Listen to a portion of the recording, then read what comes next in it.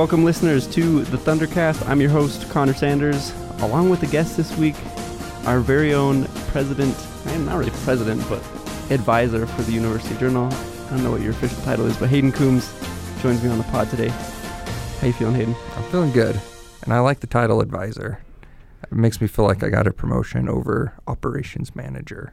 Operations manager? I think that's technically more formal. It's more formal, but it also doesn't imply that I teach classes at all, and that always kind of hurts my feelings when people are like, oh, you teach too?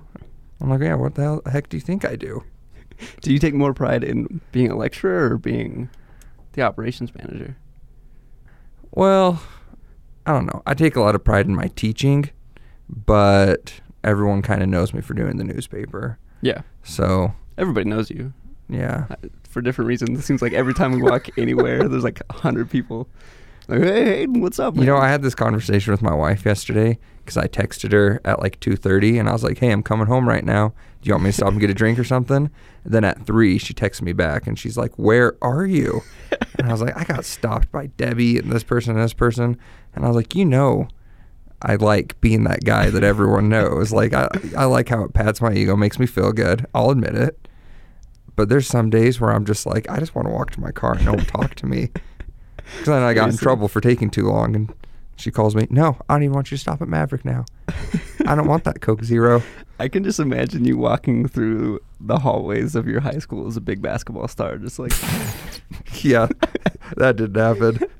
That's why you are who you are now, because... No. Starring for the JV team, you couldn't get between classes. Maybe that happened. Going and hanging out in the freshman hallway when I'm a junior to look cool, you know? Yeah, I'm a hooper. Yeah. Hadn't hit my growth spurt yet. I played AAU against Kevin Love one time. He hit me in the face. Well, I guess it was an elbow to the face. Inadvertent, but still a cool story.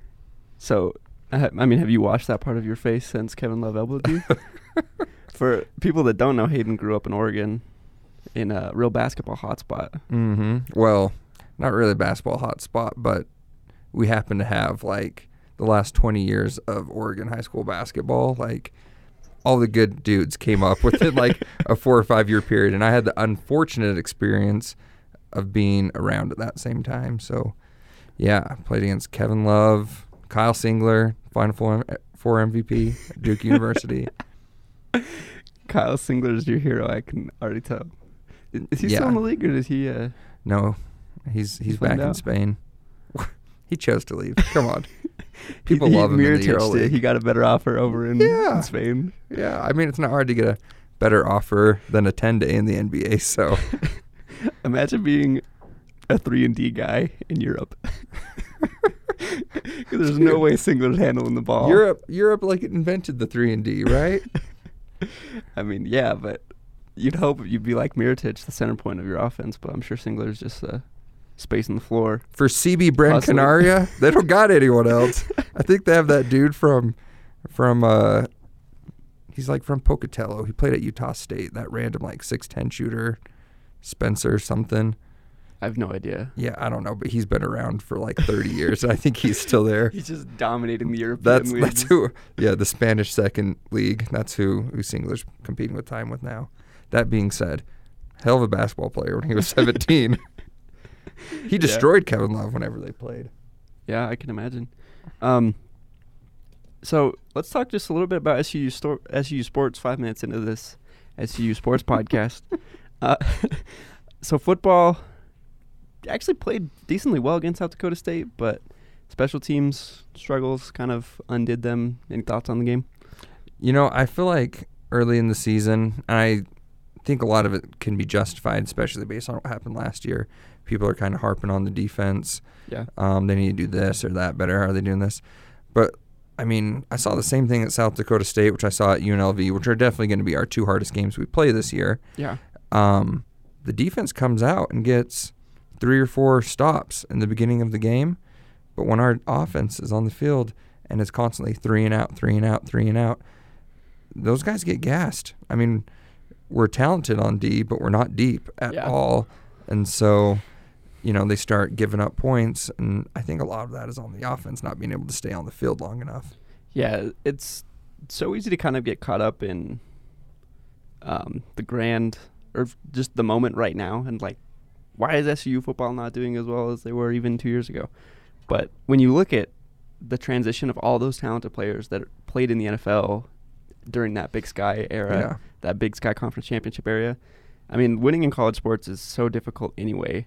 And then you lose, 4 or 5 core players that made you the team you were. Like, who really expects? Whether they're starting in the NFL right now or not, the fact that they got there is ridiculous. Yeah.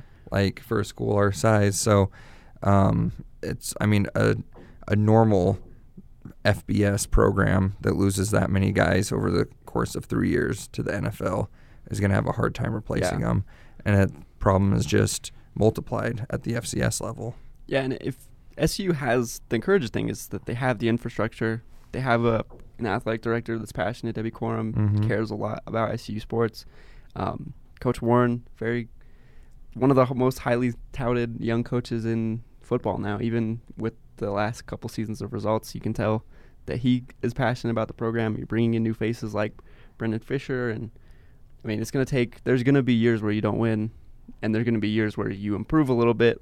That's hopefully what we're looking for this year.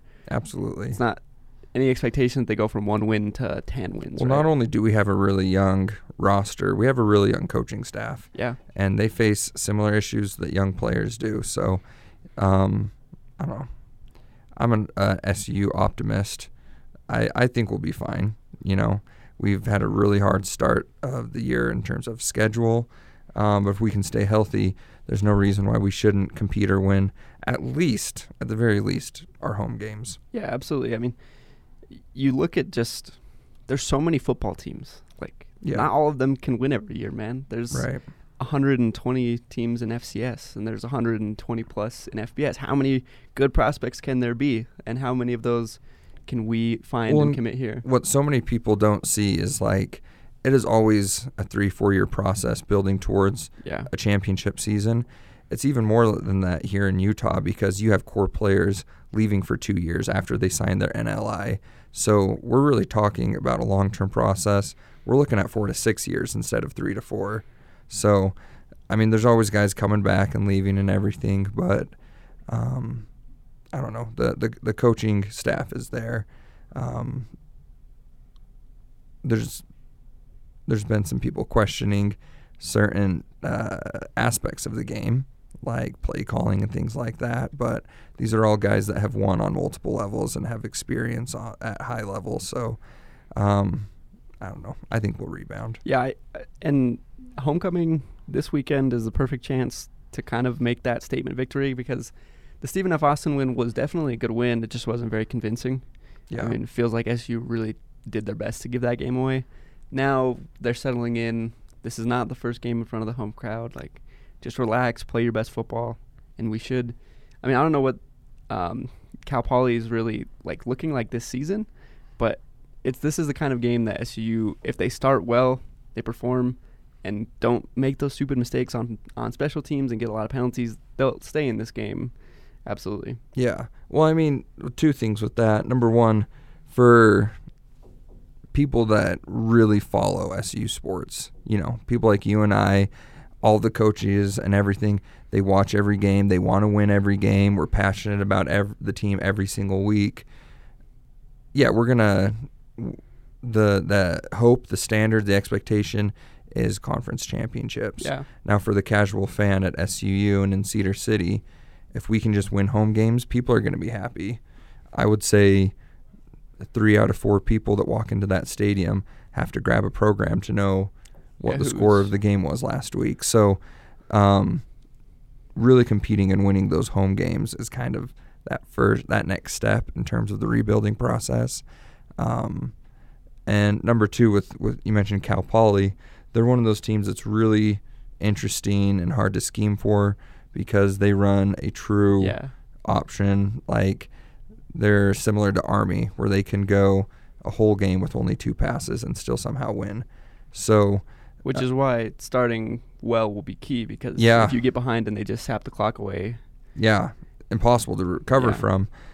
So the Cal Poly is always that school that can go out and beat Eastern Washington, then turn around and lose to Northern Colorado. Yeah. They can beat the best of the Big Sky, then lose to the worst of the Big Sky. So every single one of their games are exciting to watch, if nothing else. Yeah, and they're coming off 2 pretty tough contests. They lost to Weber in week 2, and then they were just in Corvallis, got drudged up pretty bad by Oregon State. So hopefully kind of bruised and battered coming into this one. A lot of travel for Cal Poly. You go to Weber, to Oregon, now back to Cedar City. So, well, they looked pretty impressive in their opening season win against San Diego. Yeah. University of San Diego is definitely not a scrub program. Yeah. This is a team that they won a national championship 10 years ago under Jim Harbaugh when he was their coach. Yeah. And they're constantly in the FCS playoff conversation, so it was a good win for them. But like you said, they caught San Diego sleeping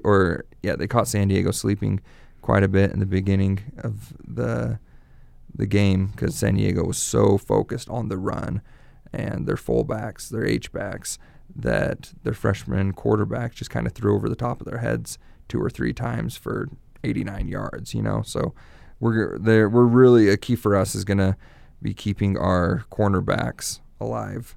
Looking at them at practice, it looks like we're going 3 safeties, 1 corner. Yeah. So that will be really interesting to see how that works out for us. Yeah, the secondary is pretty versatile, but hasn't had the results. Got their first interception last week, so things are looking up. And it's hard to really talk about this football team because the same issues that we've been talking about since the beginning of 2018 are still the same problems they have. And so it's like, how much are we going to talk about whether Chris Helbig can make an impact on the game? How much are we going to talk about whether the defense are going to step up? So we'll just see this weekend. I'm sure they've been working through things and figuring things out. We'll see how they do. Speaking of teams in the process of rebuilding, SU volleyball has a couple of games this weekend. Tonight, well, it'll be last night by the time this posts most likely, taking on Idaho State, and then Saturday they take on Weber State. Had a really good start to their season, losing some crucial players to injuries, and we'll see how they continue to respond to some adversity that they've gone through with injuries. Losing your setter just is so difficult because it's like losing your quarterback. Having to adjust to the timing of a new setter has been difficult, but a 7-5 start looking into conference play. It's the best they've looked since even the last 10 years. Yeah, the best I have seen them play came in that 2014-2015 season. Yeah. Or maybe it was the 2015-2016 season. I can't remember, but it was under first-year head coach Craig Choate. It seems like when a new coach comes in that the players, they're learning that new system. They play with a lot of excitement, a lot of pizzazz. This is the second year for the coaching staff here at SUU, the Hoyers. So I think that they'll continue to be competitive, if nothing else, throughout the year. Yeah, they grabbed a sweep against Gonzaga in Reno last weekend. That's a pretty impressive win. Still some inconsistency in the offensive attack, just setting and things. But if they can make the conference tournament, they'll be the best team since that 2015 team you mentioned. Yeah. The highest win total over the last 4 years, I think, is 15.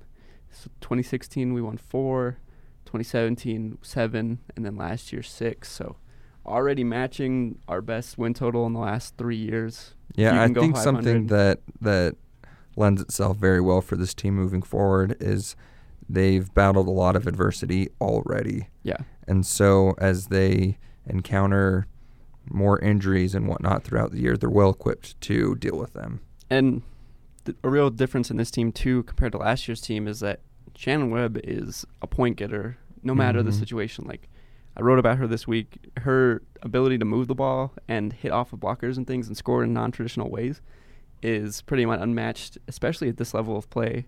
The Big Sky has a lot of good volleyball teams, but Northern Arizona is arguably a top 25 program every year. So yeah, but this kind of ability not only to swing but to score points on tips and things is pretty impressive from Shannon Webb. So best of luck to the volleyball team. And SU soccer, they begin conference play in Flagstaff this weekend against Northern Arizona. They picked up their first goal of the season, but still struggling to create chances. It's just the midfield is so congested for SU. It's hard to get forward. But we'll move past SU sports for now. We'll move to some questions and answers for our guest, Hayden Coombs here. Oh, boy.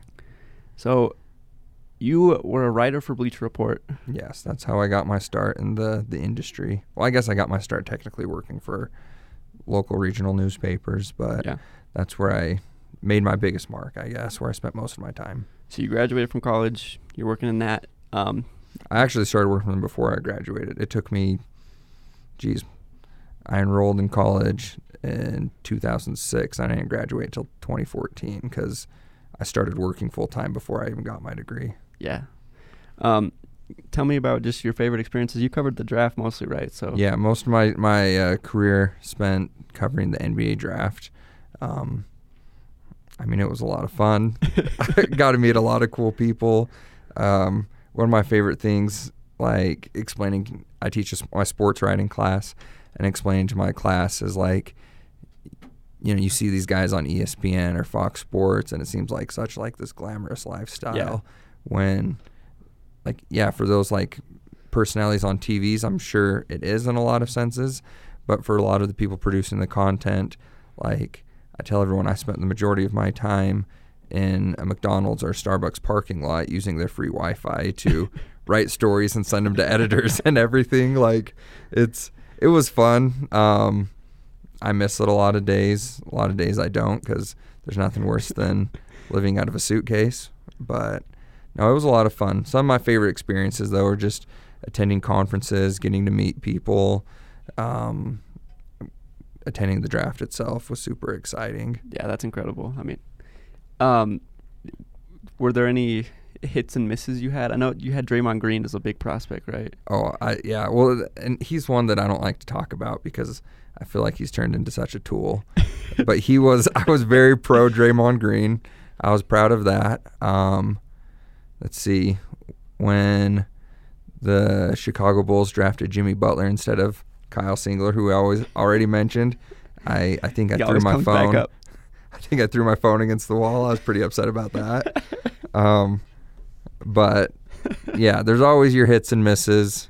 One of my favorite is looking back on the Greek Freak, Giannis Antetokounmpo. Like, he was someone that he emerged really late in the draft process. Most of these guys that are coming from Europe, like, you know about them for years, right? Like, we have known for the past 4 years leading up to the 2018 draft that Luka Doncic was going to be really, really good basketball player.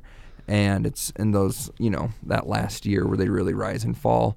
But this dude, like, he came out of nowhere, and most of the hype around him was the fact that he was playing point guard, but he was playing in, like, the Greek C League. And he was 6'10". We were excited about that. But all the video footage we had of him was, like, super grainy, shot with, like, a flip phone. Yeah. Everyone was telling him, no, you haven't had enough experience yet. Go back, wait a year. You'll be able to be drafted higher, which he probably would have been. Yeah. But he went for it anyways. And I don't know. The thing about him, too, was, you see some players come out. And, like, I remember when Reggie Bullock was a hot prospect, a big concern with him was that he was immature. Well, the reason people said he was immature is because he would get on social media and say and do dumb things, right? Well, the concern with Giannis was similar, that he was immature, but not, like, immature that way. It was that this is just a young, sweet, naive kid. Yeah. Right? Just begging to be taken advantage of by an agent. Right. And I mean, it's absolutely true. He is, like, a really just genuinely good guy. But, I mean, he's surrounded himself with family and good people over here, and he's obviously been a huge success. Yeah, absolutely. Okay, question number 2. You can send these questions to the Thundercast email, which is sports@scunews.net. Got a really busy bunch of questions this week. Question number 2. You're so full of it. Where do babies come from? I'm going to tell you the same thing I tell my daughter, is ask your mom.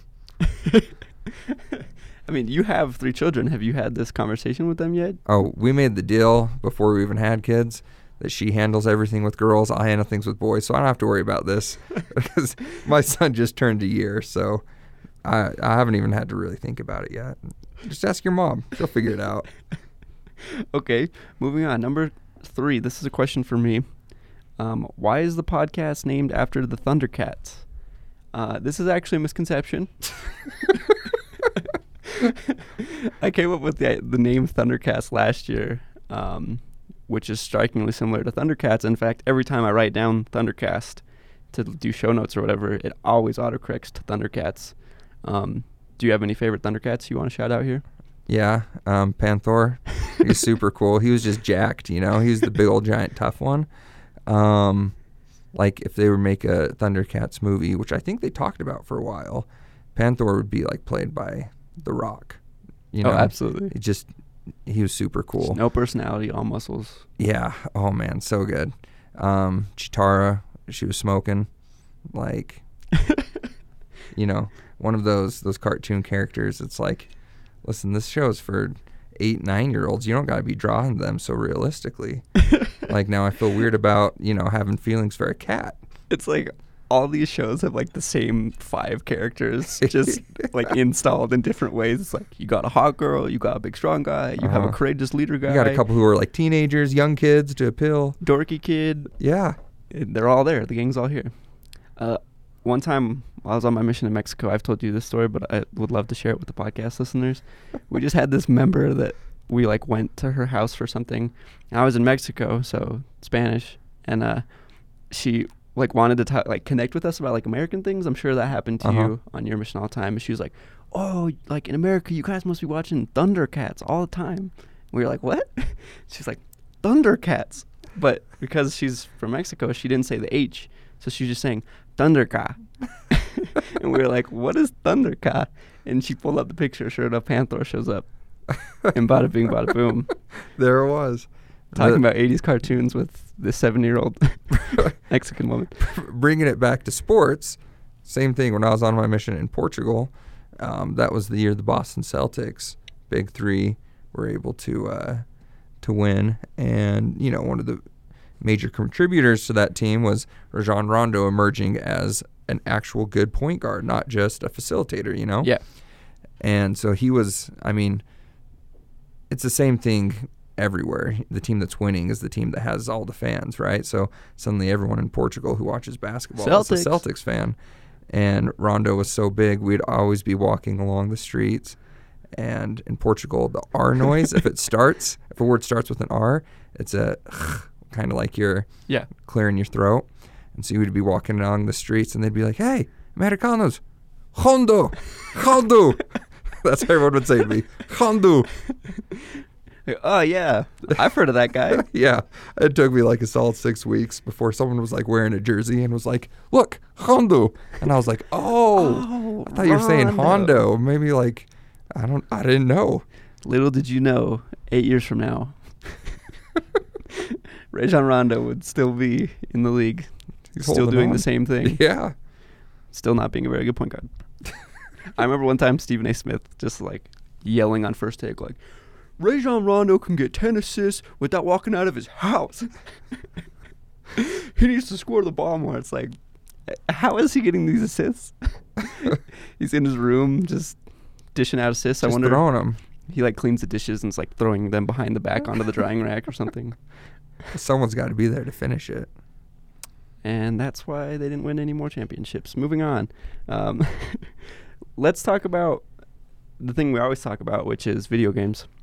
Tell me, this is a question from the emails once again, sports@scunews.net. Definitely did not write these just moments before we started. Who is the most overpowered video game sports character of all time in the eyes of Hayden Coombs? In the eyes of the most overpowered, I think, well, now I'm gonna age myself here, but You already did with the Rondo thing. you go back even more so. Hondo. You go back to Tecmo Super Bowl for the NES. Oh, Bo Jackson. Bo Jackson was so unstoppable in that game. Like you run the entire quarter out on one play, just him zigzagging up and down the field. A couple years later on the Sega Genesis, they made Mutant League Football, which was a parody. Yeah. And they had their star player was Bones Jackson, who was also super dominant, just like Bo Jackson. Also played baseball. Yeah, and hockey. Could do everything Bo Jackson could do plus more. I think Pablo Sanchez from the Backyard Sports Games comes to mind. Oh, yeah. With his little pot belly hitting home runs like it was nothing. Pablo Sanchez, definitely for football and baseball. Jacinda Smith on Backyard Basketball. Yeah. She was ridiculous. She was like maxed out everything. Yeah, but wasn't she like, if you got a player that was her best friend on the other team, she wasn't as good anymore? There was like some... Yeah, there's something like that. So many like gimmicks like that in Backyard Baseball, which is why it was so great. And then all of a sudden they were like, hey, what if Tom Brady's in it now? How about the pros when they were kids? Yeah.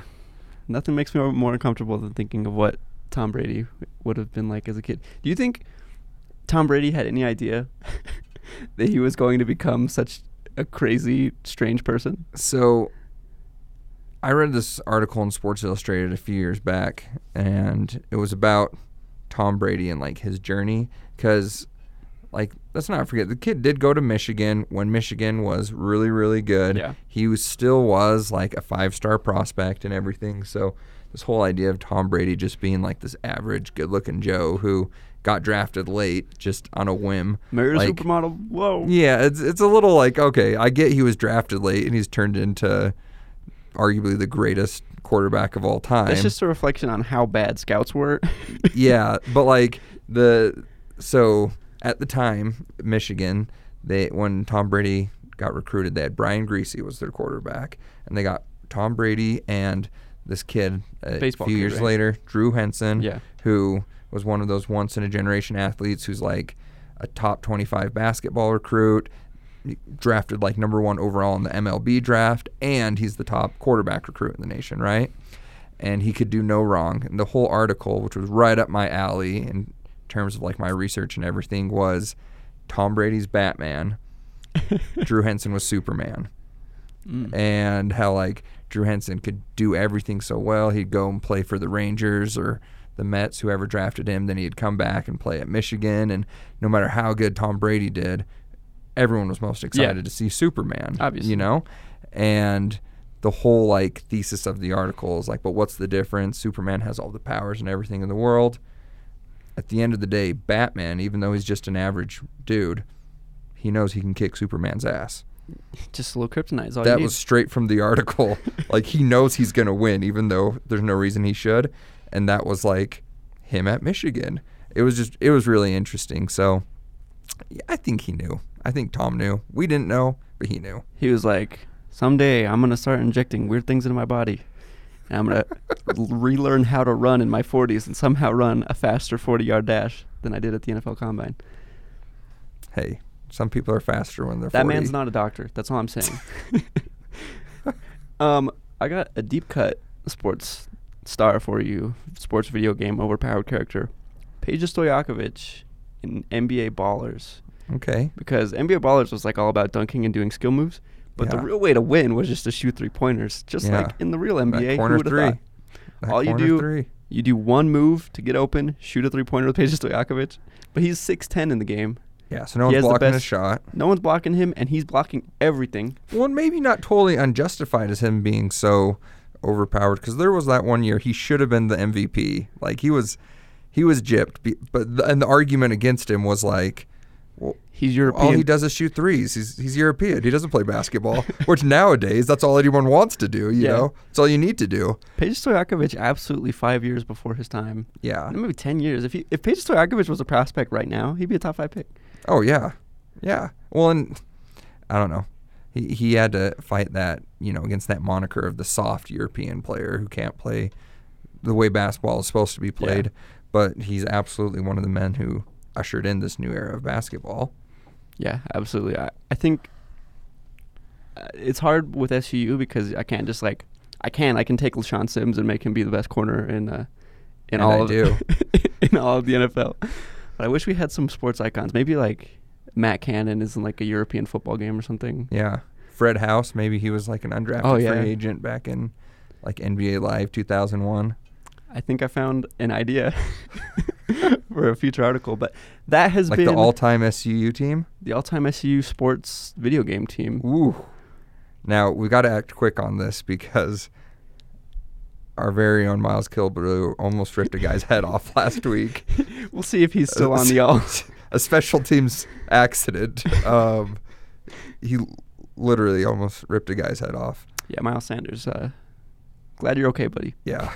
So got to act fast on that article. But no, another one that comes to my mind was Shaq during Lakers Shaq, from about NBA Live 2002 through like 2005. All that dude had to do was turn around and start backing you down from midcourt, and it was a guaranteed 2 points. Like, yeah, the advent of online gaming has really fixed those. But now Patrick Mahomes just throws the ball 70 yards. Yeah, underhanded. underhanded. 20. Yeah, seriously, with his left hand, doesn't matter. Yeah. You talk about most overpowered characters. What about like those moves in video games that were super overpowered? Like an NBA Jam, you are playing with your brother or whatever. You go up for the dunk. Both guys jump. And we called it the bread and butter. You dump it off to the corner three. Easy money. Yeah, and absolutely. It's called the shass. The shoot pass. You find them wide open in the corner. Every time. You win every game like 107-12. Yeah. Because you just steal the ball before they get to midcourt. Just run bread and butter. Bread and butter. I mean, yeah. In the mid-2000s NBA games, you could pro hop your way to a basket every single time. Yeah, I remember the first time I beat my older brother in a video game, which is a monumental moment for so big siblings. In a young man's life. We were playing NBA 2K9, and I just played as the Bulls, and I had Derrick Rose. I would just pro hop my way to everything. I'd get open jumpers, I'd get dunks. He was so mad. Yeah, you're pro hopping at the top of the key, and because he comes back from college like he's hot, mm-hmm. and he's like, "Oh yeah, what? You want to play a video game? I've been playing this game every day for like 6 months." Yeah. And I came out and I killed him with Derrick Rose. They had those ugly green St. Patrick's Day uniforms in those. Yeah. You remember those? Mm-hmm. The green and red Bulls uniforms. Oh man, the first time I beat, my middle brother, I could always beat him. My oldest brother, first time I beat him in a game was NFL Blitz 2001. Ooh. And it was like he was hot. Like it was enough that he was like, "We're running it back. We're playing again." And I was like, "No, bro, I'm the new NFL Blitz king." Like, see ya. And we do that thing where you just like press all the buttons and see what random power ups. So when we replayed, it was shadow mode where you can only see the player's shadows. Uh-huh. So so I beat him again. Oh man, he was mad. Well, what I discovered was that I thought that my siblings were just punching in the random codes. Turns out they had all memorized Infinite Boost. I just kept playing on tournament mode while they were playing on Infinite Boost, and you still took it to them. I wonder why they kept beating me if they had Infinite Turbo. But anyway, all right. Well, that has been the Thundercast. Thank you, Hayden, so much for joining me. Can't wait for the next time on this beautiful edition of Thundercats. See if I got enough time to make it to my department meeting still. I don't know what they need you to be there for. You got important Thundercat stuff to do here, so. Thunder, thunder, thunder, Thundercast. Ho! Stockton, just end it right there.